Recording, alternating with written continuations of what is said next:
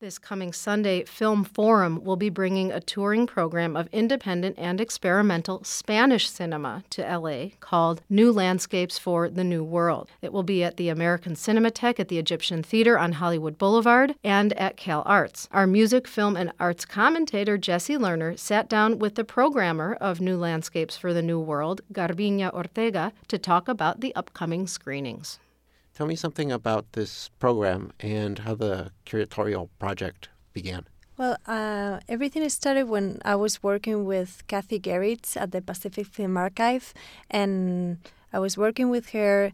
I moved from Spain to work with her to explore in depth the curatorial work, and since they weren't very familiar with the recent experimental cinema made in Spain, I began building this program to make this new generation of filmmakers known to the American audience.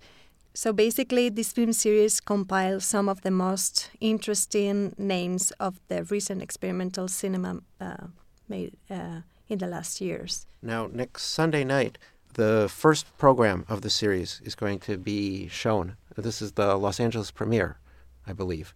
Can you tell me something about the program There's Something Else?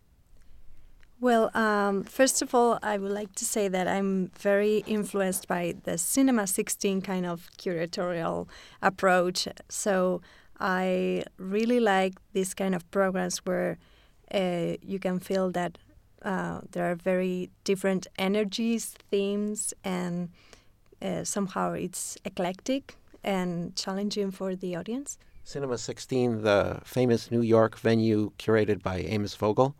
Yeah, that's it. Thanks.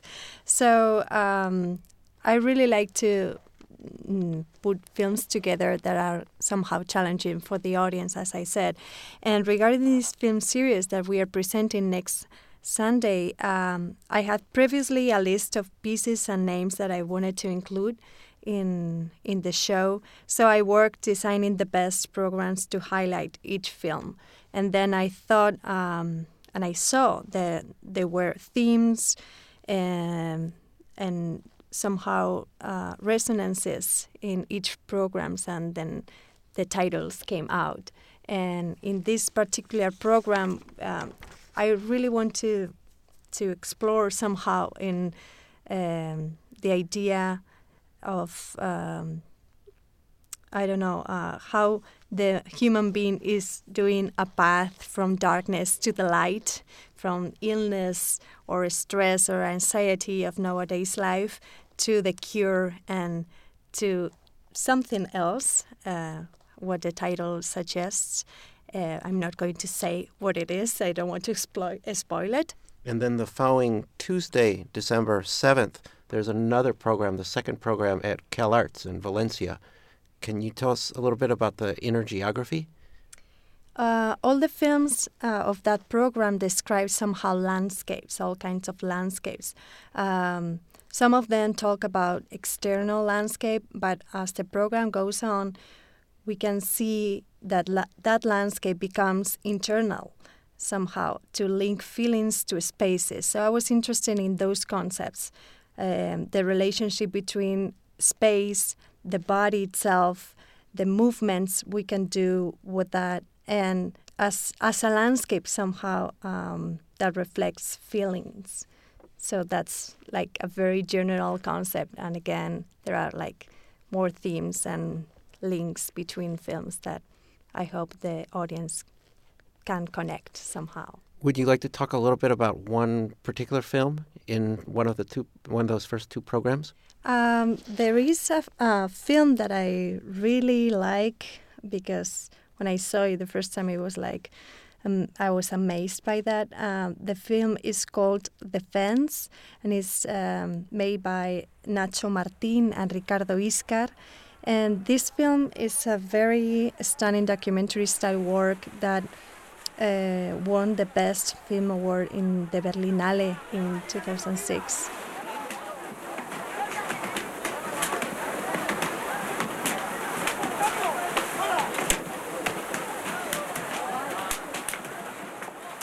And we see how some fishermen of Andalusia in the south of Spain have gone out to the sea, and they ritually form a circle with their boats to practice a very old art that is catching tuna.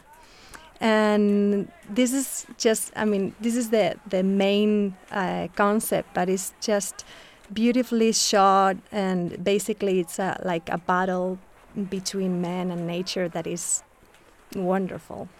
Now, one of the filmmakers, Luis Verdejo, will be at the screening on Sunday, and he's here in the studio with us as well. Could you tell us a little bit about your film, Forest in the Desert, Forest in the Desert, or Forest in the Desert? Which is it?